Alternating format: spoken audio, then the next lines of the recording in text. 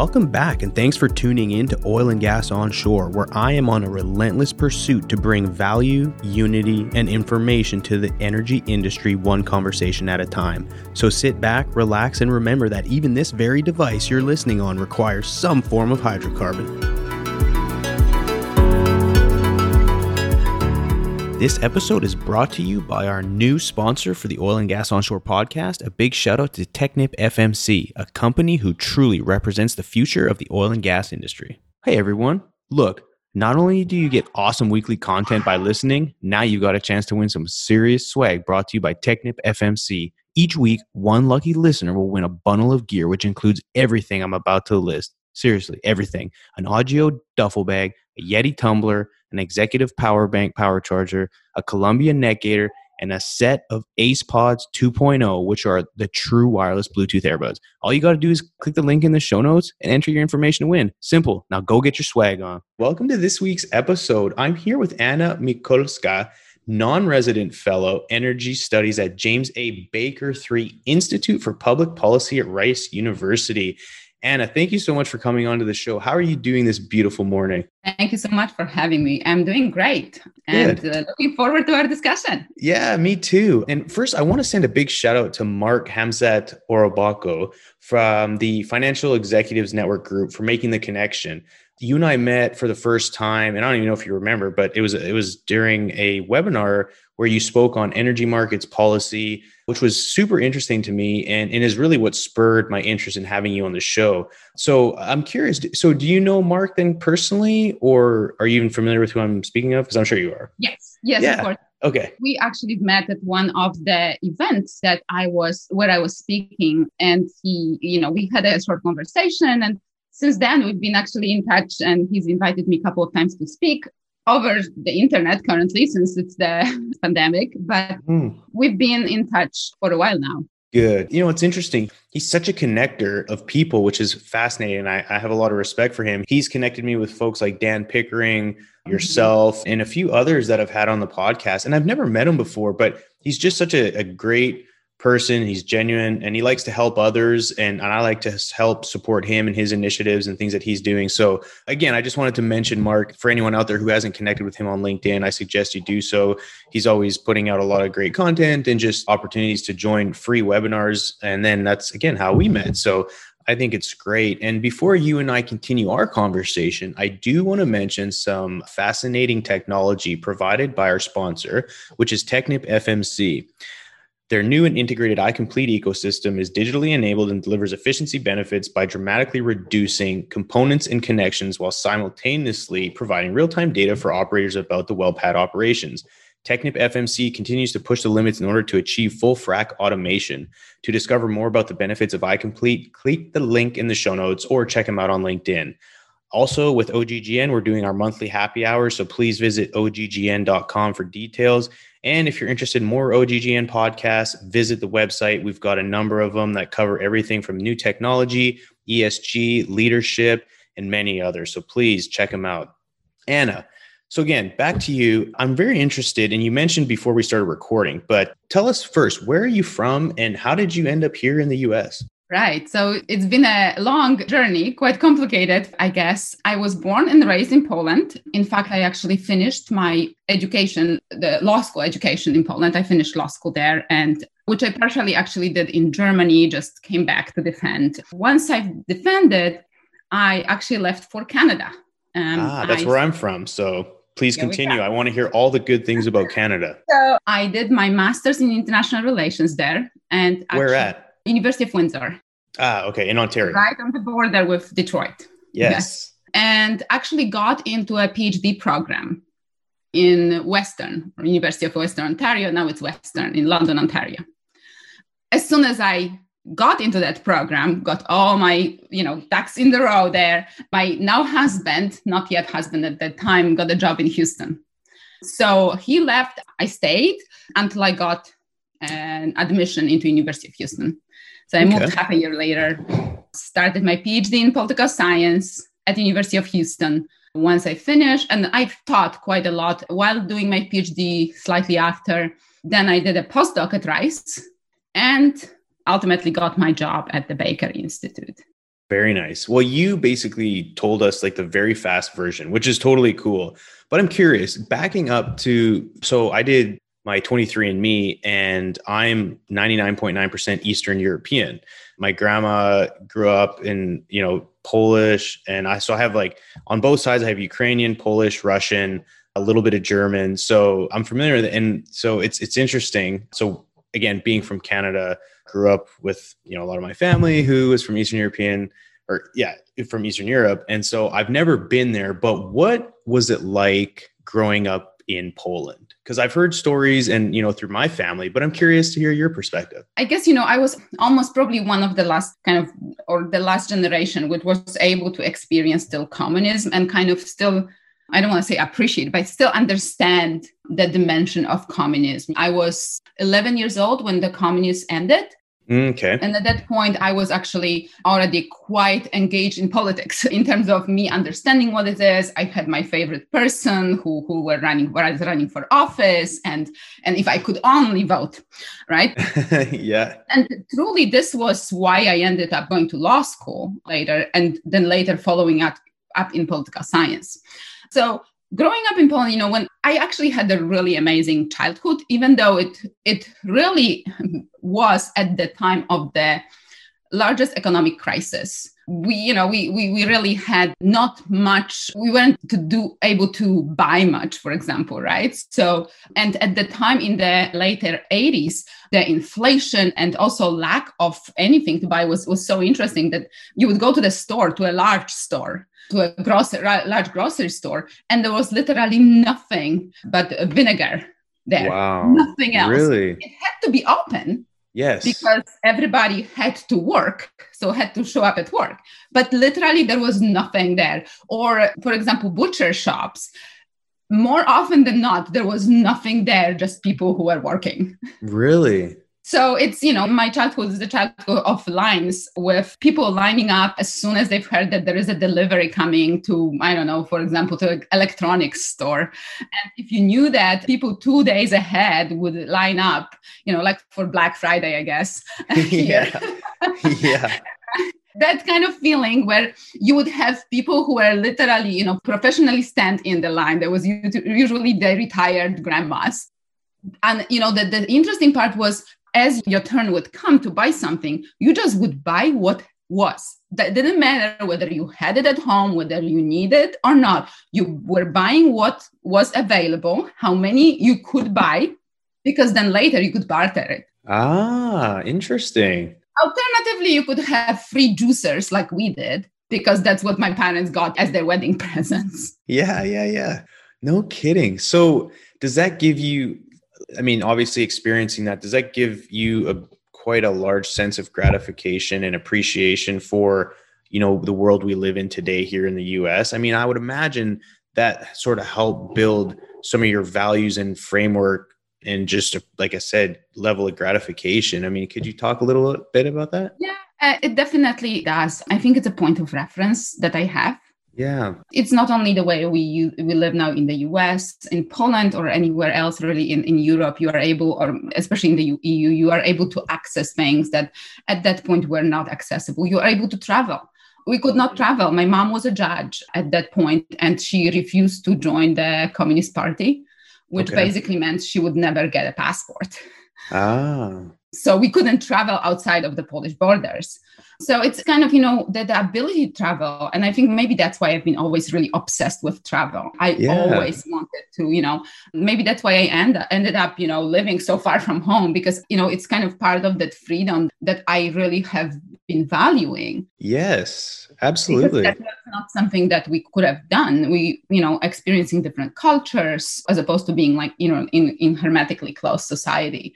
So there's a lot of things that I think I appreciate because I've had the experience of not having them. And it's an interesting, and at the same time, I did not have a, unhappy childhood. I think my childhood was extremely happy. I loved it. My parents had time for me. The life was slightly slower. Of course, I did not have all the issues that my parents had to deal with, right? I was completely oblivious to inability of my parents to speak their mind.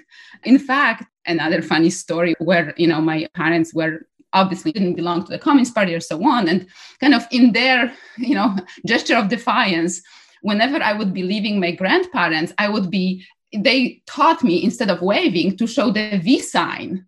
Oh, really? For solidarity, the victory, there's a solidarity V. Yes. And I had no idea. They would say, "Oh, show the grandparents the bunnies."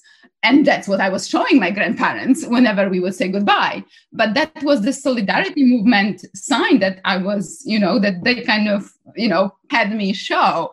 And, it took a while until, of course, I understood it. But it was an interesting time. What a fascinating story. I love that. And that's why I like kind of peeling back the onion a little bit and getting to people's childhoods, because these are just stories and things that like you don't hear of. But it's interesting you say that, growing up, you weren't able to travel. And now it's almost like you want what you can't have. And then when you have it, you kind of indulge. And that's similar, growing up in Canada, having, 8 to 9 months of what lots would consider beautiful weather. But for me growing up, it was miserable because it was cold and wet and snowy and, rainy. And then moving to Houston, it's, I feel like I'm on vacation the entire time, because like I always, and then my family always spent a lot of money to get to Mexico and to go to tropical climates, because we don't have that. And especially in the wintertime, the most, what us as Canadians do is we spend a bunch of money to go to Cancun or to Puerto Vallarta, or, just to get some heat and a little bit of a tan during the wintertime. And now I'm here and it's, it's beautiful, but some look at me like I'm crazy, because I had the opportunity to stay in Denver back in like 2013. And it was so much of what I was used to. I was like, this just feels like where I grew up. So I want to go back to Houston. And people were like, you must be crazy because Houston is not as nice as Denver. I'm like, yeah, but I grew up in a city very similar to Denver and being in the mountains. And while I still appreciate it, it's kind of like, again, it's just that weird connection. I don't know, but the same thing. I mean, I really never minded Houston's heat or humidity, because every time I was thinking about mining it, I'm thinking, ooh, I remember those days when, It was July and, 60s and rain. Well, I think I prefer this. Finally, someone understands where I'm coming from. Nowadays, we live in Philadelphia and it's a little bit colder, but it's not as cold. And we do get a nice warm summer. Yeah. Oh, so you're in Philadelphia right now? Yes.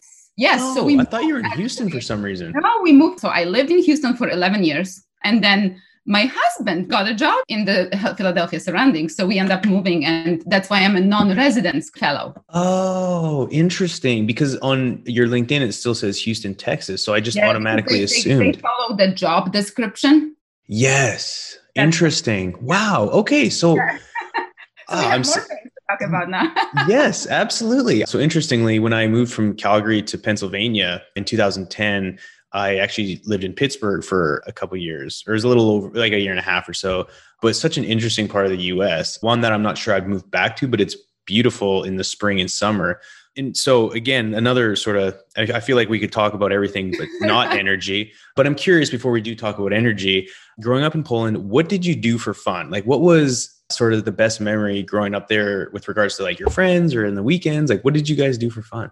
We actually I was born and raised in a small city. Okay. 20-something thousand people. So not really large. So everybody knows everybody. And, at the time when I was little, it was really safe. So I would just, at probably 5 or 6, I was able to just go with my friends and basically disappear the whole day, just come back home to get something to eat. Yeah. So that was a lot of fun. And, during the winter, we still had snow. It doesn't snow as much anymore. The summers where we live, it's basically full of lakes. So even after my parents would come from work, we would just go to the lake, and we loved it. Or we would go to the seaside, which is not that far. Now it's probably 2 hours. But at the time when we were, going with our Fiat 125P, that tiny little Fiat. Yeah. With 5 people and a dog. And that Fiat, that took longer. Oh my goodness. So, but yeah, it was quite a lot of, freedom when I was a child to kind of do what I want with my friends. Plus, I was always a bookworm. I really, I would read books all the time. Good for you. So yeah, at the point that when my school library prohibited me from getting more books. Oh my because goodness. they thought I was cheating, that I was actually not reading. I was just trying to, make the number of my books, because they were kind of, later scoring us on how many books we would read. No way. Yeah. But you were actually like really just focused and a good reader, obviously. Can you speed read? I mean, because that seems like a lot of reading. Like, or you just really enjoy it? I just love it. Yeah. And, Yeah. I don't read as much nowadays for pleasure. I just read a lot for work. And then in the evening, it's just hard to but I do it, I have the periods where I read. And I go through like one book every 2 days. And then there is a period where I just mostly read for work, but I just enjoy it. It's, yeah.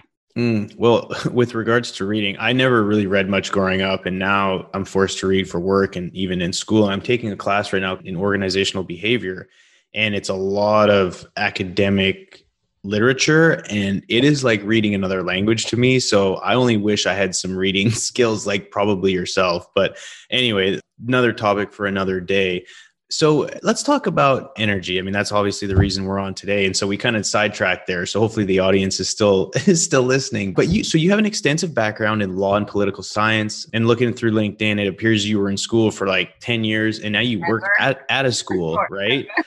Yeah, which, they always say, always be learning. And clearly you are, and you continue to do so. And you're passionate about these topics. I mean, like I said, I've heard you speak, and you can tell that it really is something that is part of your life and something that you care strongly about. I'm curious, more on a macro level right now, what's the most interesting thing in energy policy that you're noticing these days? I mean, there's a lot of transition happening. There's a lot of change. There's a lot of initiatives to, with this sort of trying to go, these targets setting out to 2050, low carbon. In general, what is something that you're like, like, taking a step back, this is really interesting, and this could kind of maybe change the trajectory of where we're going. Can you kind of just speak on that? Sure. And, I think it goes back to what we were talking about. It goes back to me kind of growing up in a very different kind of society, more of a, a less developing or less wealthy on a global, on a macro level, country level, but also with people kind of living simpler lives and so on. But what I really, notice now, and what I have been writing about, and what I'm currently kind of really, writing about, is this break between the developed and the developing world. And I think there is this kind of almost a chasm where there is little to no understanding of what people in different situations want. So we do see the developed world taking charge. And it's for good reasons, right? We want the world to be cleaner. We want the world to be able to support our life or the life of other, beings here. And we want everybody to survive, live in a cleaner environment. So this is a very important thing. And all these efforts, the climate change action efforts and kind of environmental efforts are extremely important. And we see this has been picked up by the developed world, but we also see that this is not where the developing world is truly. It's, we kind of see that there is other concerns that in these countries, many of these populations are actually more engaged in. And it gets, to the point where there is kind of this, almost an disappointment. Why cannot everybody follow the suit, right? And I think, that's exactly where one needs to take a step back and think about why the developed world is able to do that. And it is because it's wealthy, right? It's wealthy, better education, and wealthy on both levels, on the level of an individual, comparatively, of course, because there is different, parts of the societies, and there is poorer part of the society that we can talk about later. And it's wealthy in terms of the government wealth, which means that the government can afford subsidies, for example, right, for cleaner energy, can afford pushing specific policy, and also knows that its citizen can afford paying more for electricity, for example, knowing that it comes from cleaner sources, right? So they are able to cut off coal and at the same time pay slightly more because now you can use cleaner gas, or you can use in connection with renewables and so on. And it's kind of, this postmodern society, right? Where you reach this certain level of wealth that material things don't matter as much as immaterial, kind of the quality of life starts mattering more than additional dollar, right? Are you familiar with the environmental Kuznets curve? Not necessarily. Oh, it's a theory that sort of describes exactly what you're speaking of. And I'm not going to go into serious detail of it, but it's interesting because it's very much so what you're speaking of. But So anyway, this is my political science kind of, training speaking, because that's kind of what we've seen, that once countries move to the, higher level of development, higher level of wealth, you see that the society's preferences change. And it's not the additional dollar that counts more, but these non-material things like, clean environment, quiet, right, environment, and so on and so on. So it's a lot of things, or, good schools, right? Things like that. Whereas, so we see that, and it's almost natural that we would see that trend for people to push for, being able to live in a cleaner environment, because all the other needs are already kind of, supported. Right. Right. Yes. And in the developing world, this is not the case yet. Right. Yeah. Right? We haven't reached the point. Yeah. We haven't reached the point yet. It's, when you think about sub-Saharan Africa, people live and die there early not because they are using electricity from coal. No, they usually don't even have access to electricity. They die there because they're using indoor ovens, which create indoor pollution. And particularly women and children are affected by that. So connection to any electricity is better than that. And the ability to, access any other type of something that for us is normal, the medication, transportation, and so on, it's actually something that takes most of those goals, takes up more of those goals that the people would have, and that government needs to provide. And given that there is not much wealth, both on individual and governmental level, there always will be looking for the cheapest way to develop, right? Yes. And as we know, energy is crucial for development. Reliable energy, that's also very important, right? Because we can kind of think, there's lots of times when we say, well, let's kind of leapfrog it, like have the renewables just put in. But we're not at that stage yet there, right? There's just no renewables cannot support yet and reliably industries. And while they can support people being able to, have some electricity at certain times of the day, able to charge their phones and so on, they cannot support larger development, which means they cannot really support betterment of that society, kind of like, a substantive one, as opposed to just to ad hoc one. That's when you really need to think what is needed. And the cheapest, usually people, what people access is the cheapest energy that's closest. Yes. Reliable. And it usually is coal in many places. I mean, particularly Asia, but also Central Eastern Europe. There's kind of trying to, we can talk about this because there's this rift, very similar rift that exists in Europe that kind of is, later on the global scale. So in Africa, actually, it's not as much coal because it's South Africa that has a lot of coal, but the rest is gas. Yeah. That has reserves of gas, but because of political factors on the ground, that gas cannot be often used to support the development of energy systems, grid, and so on.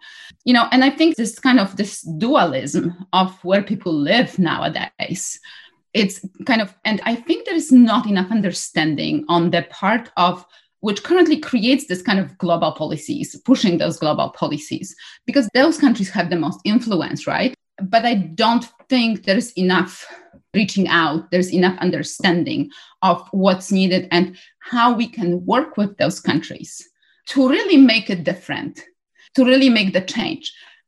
Because transition only in certain parts will do us nothing good. Just think about, all the developed world goes off completely off oil. Get it, right? Oil, they don't use it, they use electricity, renewable. Developing world, it's not going to happen for many reasons, including those that I've mentioned. So what happens to demand and supply of oil? Well, if demand decreases, then if demand decreases, the prices are going to decrease. What do you think does it do for the developing world that needs cheaper energy? Well, they are now more likely to use that oil, right? So because it's cheaper, and they will go for the cheaper energy since the resources are limited. So they will use more oil. And almost as a result, the developed world is subsidizing the use of oil in the developing world. So if you do things only looking at a portion of the entire, picture, you actually, the unintended consequences that you are creating may result in lack of results or very limited results. And the same goes for, coal and other resources. So it needs to be a holistic approach. Right. So would you say there's room? I mean, obviously there's a lot of push to go green and lower carbon emissions and this and that. But I mean, do you think there's room for everything? Because I don't think it's necessarily one or the other, right? Like, I think it's important. And I think it's, it's inevitable that, in time, like the US, you're seeing a lot of states push, like now they're, with EVs, and I think in parts of California, they're not even through construction, including natural gas pipelines. So then naturally you're just going to have to somehow get your electricity from renewable energy. But I mean, at the end of the day, I think there's room for all of it. How does that play into the part? And do you think that that's something that is feasible on a global scale? Because I mean, then that's the thing. I think that a lot of people misunderstand or just are ignorant to the fact that there's still countries that don't have an electricity grid. And like you said, they're scratching for reliable and affordable energy just so that they can have electricity for school and all the very necessity things of life that we take for granted every day. Yeah. I mean, is there room for it all? And I mean, are we trying to lean one way too heavily? And are these countries, these nations that are still developing, you think they're kind of getting pressured and are now even making it worse for their people? I mean, what do you think? I think, it's very important to stop and think what climate action means, right? Or, or what decarbonization means, and kind of really think it's in the word, right? It's decarbonization. So getting rid of CO2, really, trying not to emit it, which doesn't necessarily mean renewable only. Once we think about, once we come to this realization, climate action is not about getting rid of shouldn't at least be about getting rid of fossil fuels and putting, renewable or green energy, whatever you think this is, but it's about decarbonizing, right? And if we think about this, we will have a much broader kind of scope of actions at our disposal. You could use coal if you are able to get all the CO2 off of it and potentially also, get rid of all the other negative aspects of coal mining or so on. There is nothing wrong with it if you figure out a way to do that. Same goes for gas, same goes for oil and so on. And truly, I think this realization has been gaining track, I would say, for the last 2, 3, maybe 4 years, which at least when I look through all these energy insights from different perspectives, there used to be, how do we switch to renewables? But there has been this realization that it's not going to be easy or possible at this stage with this level of technological development we have now to do that. And we've seen a push to, carbon capture and storage, or carbon capture utilization and storage. And we've seen push for hydrogen, green, but also other type of hydrogen, which could have decarbonization benefits and could actually have decarbonization benefits for industries that would be very hard to decarbonize, such as steel making. So this realization has come in slowly, I think, and not as much in that kind of high level dialogue that we hear, because there is still, when we talk about climate negotiations, so there's almost this fear of kind of mentioning that we need to kind of work on different levels. We hear this kind of high points of, green energy, getting rid of coal, getting rid of carbon dioxide and so on. But the realization is there.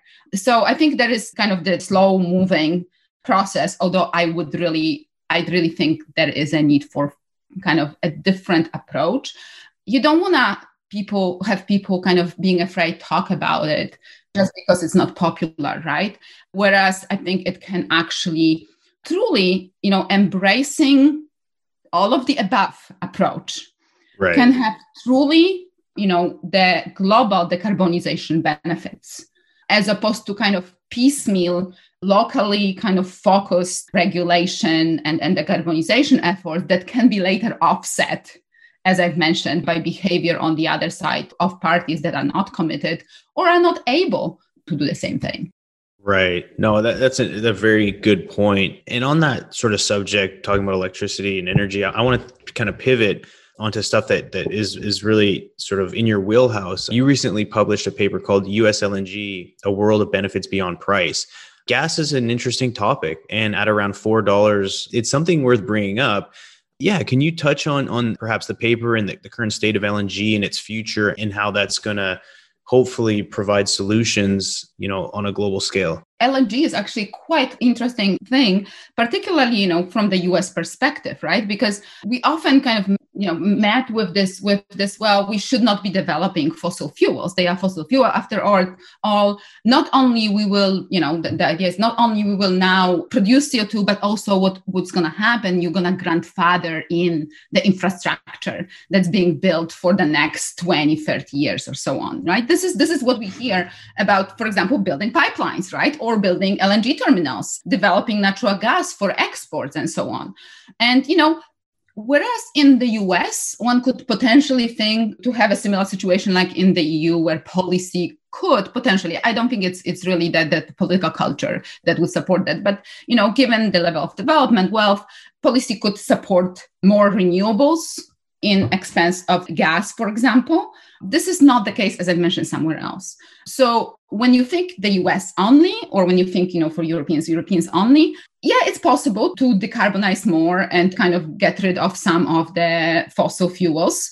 But when you think that this gas is supposed to be exported, you need to think about where it's going to be exported, right? Right. If that gas is exported into Latin America, if it's exported into Central and Eastern Europe, if it's exported into Asia in particular, the research that we've looked at, and we had a webinar on this and we mentioned in this paper, it actually shows that it actually has decarbonization benefits.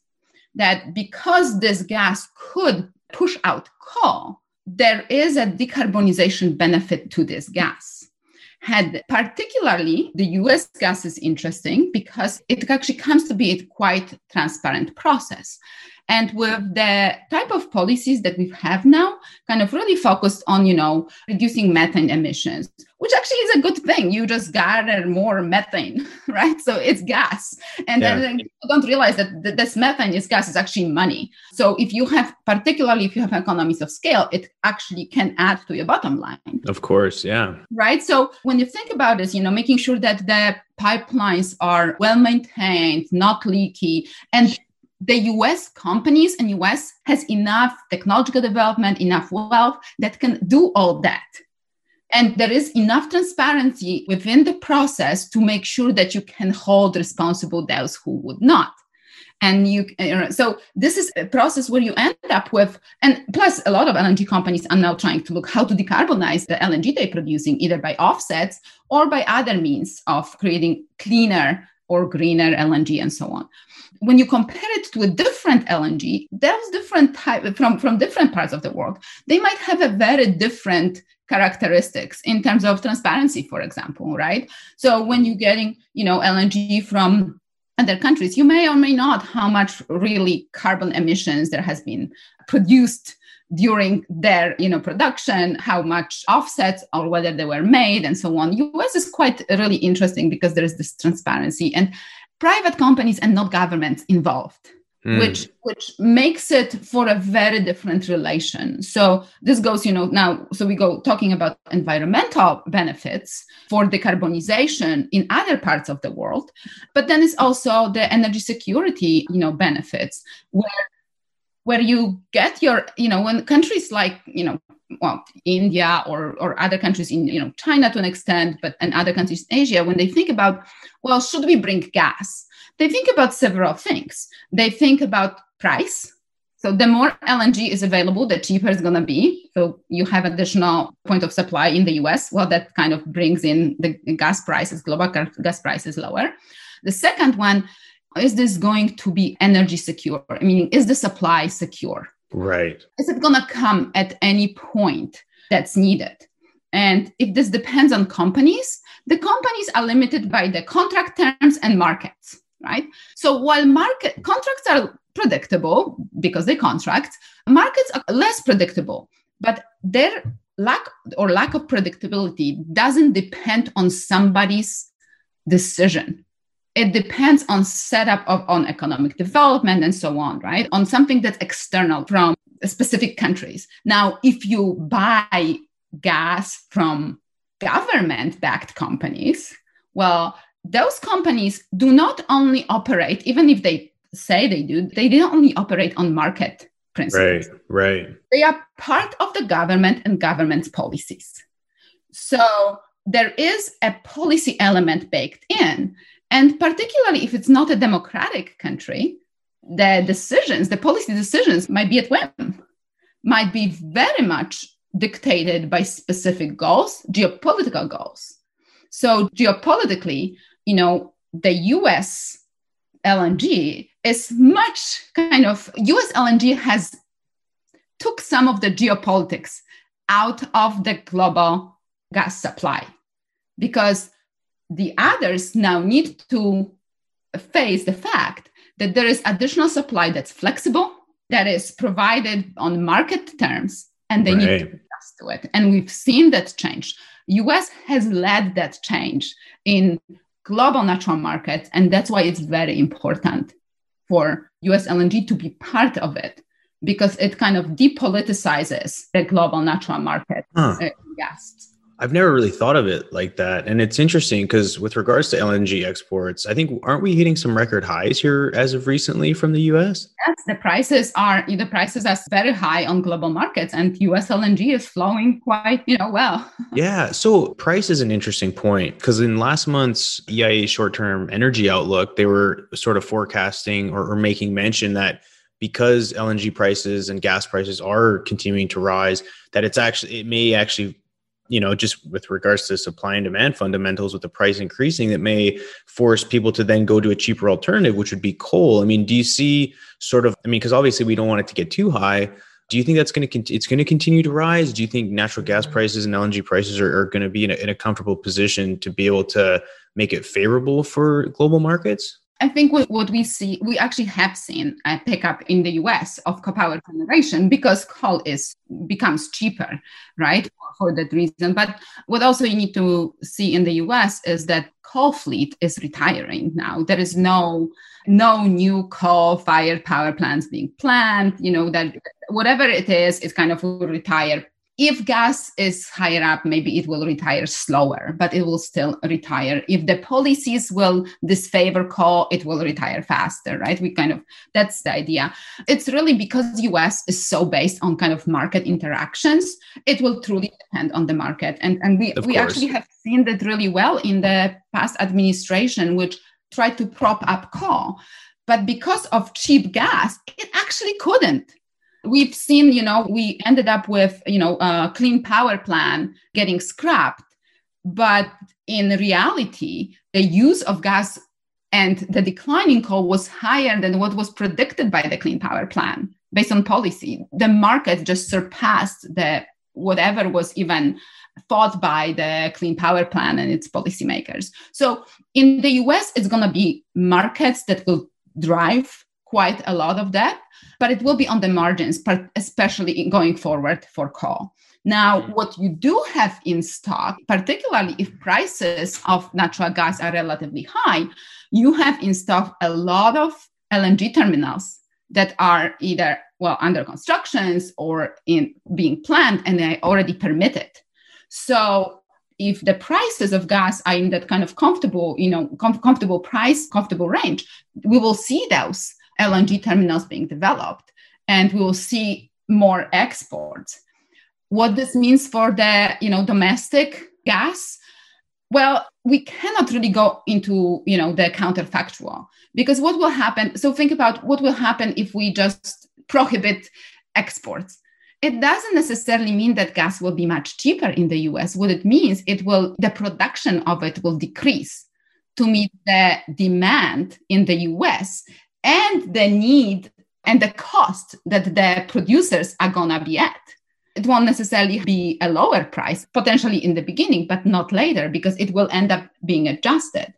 But if you have the exports, you will see this price moving more. So, during COVID, the prices went really, really low, although not in US was interesting, but were really, really low in terms of global markets, right? And then now the global markets go up and the US gas has also gone up. So I think, US is, and its population is used to markets. It's used to, it's used to the gas prices even going up and down as much, right? Because it doesn't really depend on the administration. It depends on the global markets. Gasoline has always been part of the global market. The global demand and supply determine for oil and gasoline will determine the price. It's not particular policy of one or the other administration, which often we hear in the media or kind of in the political discourse. There's a lot going on there. And I think LNG is a huge future. And especially for us in the US, like you've mentioned, there's a lot happening. And from what I understand, there's some plans to, either increase capacity or even build, different plants and LNG facilities. I was reading actually off the coast of Vancouver, Chevron, I think is partnering in building one. And it's actually going to be powered all by hydro, which is really interesting. I think it's the first LNG terminal that's going to be ran on renewables. So again, I think it's neat that, the integration of energy and I think there may be some other details in there, but just, when I skimmed through it's interesting because their electricity is mostly supported by hydro. So whatever electricity this terminal will use, it's actually going to be renewable power. I think part of, if we're talking about the same development, part of it is, and I'm not sure what it is, part of it would be internally actually run by natural gas. Okay. Yes, I think so. Yeah, I think it's the Kitimat one. It's kind of this mix that was the most that mattered the most. And in fact, Canadian LNG in that aspect could become a very interesting part of the supply, especially to Asia. Yeah, that's exactly. Yeah. Route, right? Yeah. Yes, and yeah. And hopefully, with Canada having quite a bit of political resistance to fossil fuels over the last several years, hopefully there's nothing that stops it, or if they can embrace it and allow it to grow and take advantage of it. I think for Canada, from an energy security perspective, obviously LNG supply to Asian market, it would be so good to see that kick off and actually get some good runway. Lastly, we're coming up on an hour. So again, I want to respect your time, but can you really quickly describe sort of the impact that the Nord Stream 2 pipeline has on the US and our ability to sell gas to that part of the world? Nord Stream 2 is this kind of gift that keeps on giving. That's a good way to put it. Yeah. I already have, written so many things about it. I guess it's good for me because I have something to write about, and there is always this kind of, whenever Nord Stream 2 comes up, I do get a lot of inquiries for interviews or kind of speaking on TV or okay. Or kind of, maybe you're tired of it. You could just point us to a bunch of the stuff you've written if you're. It's actually very interesting. So basically what happened most recently, US and Germany came to the agreement that sure, US will stopping Nord Stream 2. So US had the ability to put sanctions on Nord Stream 2 that could really make it very difficult for the pipeline to be completed, but even if completed, to start functioning. So it could impose sanctions on all companies, including those who would warranty or insure the pipeline and so on. And it would really create a lot of issues. Although I think still Putin has been so set up on making it work that it will ended up being completed and potentially working and so on. But so now the Germany and US have said, well, let's work together. Let's let it happen, but make sure that this new pipeline will not have negative effect on energy security in Europe, particularly in Central and Eastern Europe, and particularly of Ukraine. Right. So the concern on part of Ukraine is there are like several fold. One is, well, because Nord Stream 2 is actually a replacement for Ukrainian transit. Nord Stream 2, in its kind of basic goal, at least the way it's been portrayed by Russia, has not been an additional supply of Russian gas. It's been a replacement for supply that comes currently via Ukraine. So the idea is, let's finish Nord Stream 2, use the newly constructed Turkish stream to the south, and get rid of the Ukrainian transit. The reason, from the way that Russia puts it, is Ukraine has not been a reliable partner. It has several times been not reliable in that it would cut off the supply or siphon some of the gas that was supposed to go to other countries. And therefore, we want to replace it with something that's much more, that goes directly to EU via Germany. And that's been our reliable partner, newer pipelines. Most recently, the argument that's been added is the environmental argument. It hasn't been there from beginning, but currently you say, well, and it so happens that the pipelines in Ukraine are old and they leaky, just like pipelines in Russia. And that pipeline, the new pipeline, is much more, high tech, not leaky, uses less energy to actually transport that gas. So environmentally, in terms of methane emission and so on, it's better. So we have to remember it's a replacement, right? Yeah. So what Ukraine is thinking now, or at least the arguments we've heard from Ukraine are, well, we are losing the transit fees, right? So this is $2-3 billion a year, I think, that Ukraine would lose coming into its coffers. That's a lot of money. At this point, it's not as much gas because Ukraine doesn't take direct gas, doesn't buy gas directly from Gazprom. It actually uses virtual backhaul. So it's, the gas that's supposed to go to Germany or to Poland, it stays in Ukraine, and it's a virtual reverse flow pretty much, or actual reverse flow too. So both of these. It does not buy directly gas for years now. So it's mostly kind of focused on those income. It doesn't use gas because it doesn't want to be dependent on Russia for gas. Now, my issue with that thinking is if you don't want to be dependent on Russia for gas because Russia could push you to do something geopolitically that you don't want to, why would you want to stay dependent on Russia for money? Yeah. Right? That kind of doesn't really make sense because that's another way in which Russia can influence you geopolitically. That's an issue that I have never heard a response to. The other big thing that I've heard, especially recently from a lot of Ukrainian and Central European media is, well, now if Russia doesn't need a transit for Ukraine, it will be free to destroy basically a lot of the pipeline that's in Ukraine, right? So it will invade Ukraine. It has invaded Ukraine already, but it will be free to move on and really don't worry about losing a transit territory, right? Because now it has another option. I think there will be limited kind of appetite for that, really. One thing is, we've seen that Ukraine being a transit territory for Russia didn't stop it from invading Ukraine before. That happened 2014, 2015, when the Crimea was taken away. So that kind of hasn't stopped really Russia before. And second, particularly this agreement that US and Germany has currently signed, it's very interesting because it provides both now. Germany is kind of being watched very carefully, not only by Central and Eastern Europe, but also by US, and now even more so based on that agreement. And that also this agreement provides for what they call green fund, which I think the idea is kind of to make it more popular, but really what it means, there is $1 billion that the countries will facilitate. I think Germany has to actually facilitate, it has committed itself to facilitating about 170 million, but later it needs to be facilitated by all these countries to promote investment, including private investment in Ukraine. Yeah. And I think this is really the key, because when you think about it, if those countries promote private investment, this will be something that will defend Ukraine from any Russian aggression. These countries will directly have interest in keeping their firms and companies safe. Right.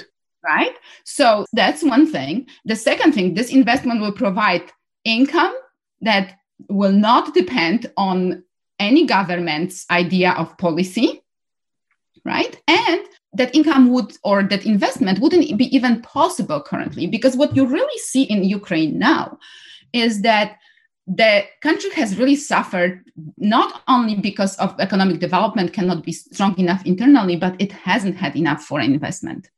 Part of it is because Russia is invading part of Ukraine, right? So when you think about it, and I truly think Russia didn't even want to invade entire Ukraine, it really wanted to destabilize it enough to prevent its development, including economic development, and prevent its ties to Europe, right? And it's enough to kind of sit there and destabilize the country to make it very difficult for Ukraine to kind of, be integrated with Europe more, bring in more companies, because it's just more risky.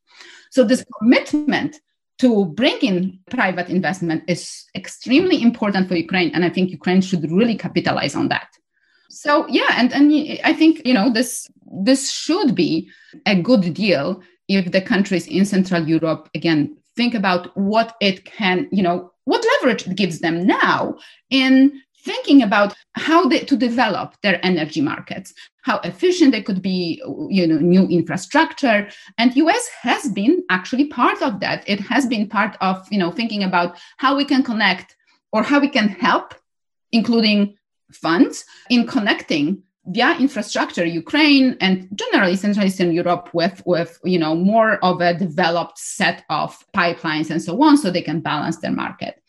In terms of, in terms of US LNG access to that market, as I said, it's not thought about as a replacement, not an addition.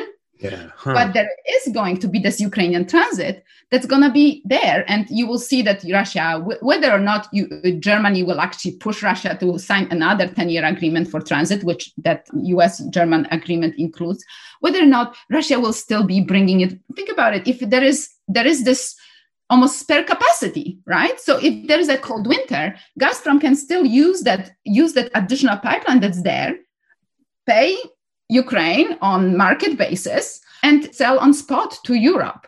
In terms of US LNG, if it's going to be competitive, it's going to sell. If it's not going to be competitive, it's not going to sell.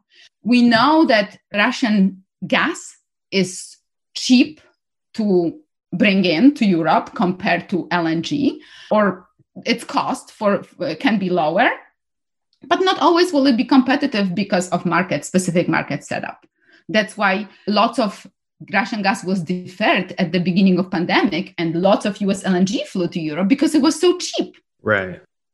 And truly, nobody really expected, particularly in Europe, for US LNG to be main kind of contract-based source of gas. It's more of that gas that's going to be brought either on spot or the long contracts are very flexible, so it can or doesn't have, but it doesn't have to get to Europe at the end. It's the one that kind of provides a ceiling for prices, right? For market level prices. It's what we called many times, as credible threat. It doesn't have to flow to Europe in order to affect the flexibility of contracts, the prices, and kind of general setup of the market. It's enough that there is this possibility of bringing it in that exists. On a global level, it really doesn't matter given how liquid and how deep currently the market is. Because what you see is if US gas doesn't go to Europe, somebody else's gas is going to go there. Of course. And window of opportunity will open somewhere else. Asia is the main destination, really, which we'll see the supply kind of fighting about. Interesting. Well, I mean, I have so many questions to add on to that, but unfortunately we've broken an hour, but this has been a great conversation. If people want to, dive into more because clearly you have a vast understanding of these markets, especially LNG. What's the best way for people to access some more information so that it's not just information overload? Because, you type it into Google and you don't know what you're going to come up with. Yeah. So you can check out my LinkedIn profile. You can message on me LinkedIn. That's the easiest way. I always check it. So that's the easiest way. I have been co-editor of a book on actually natural gas, monetizing natural gas in the New Deal economy, which really goes on. And I can provide a link for you for that book, so you can even include it somewhere in the podcast description. Yes, because please. It touches upon pretty much all of what we've talked about. And it's my great colleague, Michelle Michot-Foss and Gürgen Gülen, who have been the other co-editors. Michelle is the engine of the book, and kind of she's the one who kind of really started this project much earlier and I joined towards the end. But it's, it's an interesting piece, which really includes consideration of all these nitty-gritties. It's pretty long. Okay. Well, and that's okay. And I think especially right now with this, I think we're at the tip of an iceberg with regards to LNG and natural gas. So yeah, if you could send me the link for that. The Institute website, the CS Center for Energy Studies website, it includes all of our colleagues. You can see quite a depth of expertise from, minerals, which Michelle is involved in now, to water and oil field, which Gabe Collins really looks at quite a lot. And he actually authors with me also on Russia quite a lot, and lots of others. Our director is well known in Ken Medlock is obviously well known in the area. So lots of interesting areas of research and a lot of wealth of information. The website, you can find it quite easily. It will be redone in the near future, so it will be even more friendly in terms of user friendly soon, but you can find all the research there. Perfect. Yeah, I actually had pulled it up before. So there's several links that I'm going to include. And if there's any links that you can help me with, send it to me and I'll include it in the show notes. And with that said, everyone, thank you again for listening. This has been a fantastic conversation. Hopefully we can do a round 2 again, perhaps this time next year, to see how things have developed post-COVID, because now we seem to be coming up on round 2 with this whole Delta variant. So there's no telling what's going to happen. But nonetheless, Anna, it's been an absolute pleasure. Enjoy Philadelphia. And I'll make sure to include your contact information on LinkedIn. That way people can reach out. So with that said, everyone, always remember, when the density's up and the gas is down, open the choke. Let's go to town. Thanks, everybody. Hey, everybody. It's Savannah from OGGN, and here are the events on deck for August 2021. This month we have 5 events, but if you'd like the full list, you can click the link in the show notes to sign up for our events newsletter. We send it out every month, and it includes more info about the events I talk about here. We even include events that occur 2 months ahead of time, so if you're interested in always staying in the loop about oil and gas events, make sure to check that out. This month, OGGN will be hosting our monthly happy hour at the Cannon in Houston, Texas on August 26th. Our July happy hour was a hit, so if you weren't there for the last one, we hope to see you there this month. At this event, you'll be able to meet some of OGGN's hosts, network with other oil and gas industry professionals, all while enjoying great food and drinks. Other than OGGN's events, we have 3 in-person events and 1 hybrid in-person and online event. First up, we have our 3 in-person events. The first being OTC, or the Offshore Technology Conference, at NRG Stadium in Houston, Texas, from August 16th to the 19th. Next, we have the IPAA Leaders in Industry Luncheon at the Petroleum Club of Houston on August 17th. And lastly, we have the 2021 Connected Plant Conference at the Renaissance Hotel in Austin, Texas, from August 30th to September 2nd. Other than our 3 in-person events, we have our hybrid event, which is NAPE, or the North American Prospect Expo. Now, this summit is a hybrid event because it's both online and in-person. The in-person portion of the event will be from August 18th to the 20th at the George R. Brown Convention Center, while the online portion of the event is from August 9th to September 3rd. If you have any questions about these events or any podcasts within the Oil and Gas Global Network, make sure to reach out to me through my email in the show notes. That's all for August. I hope you guys have a great month, and thanks for tuning in.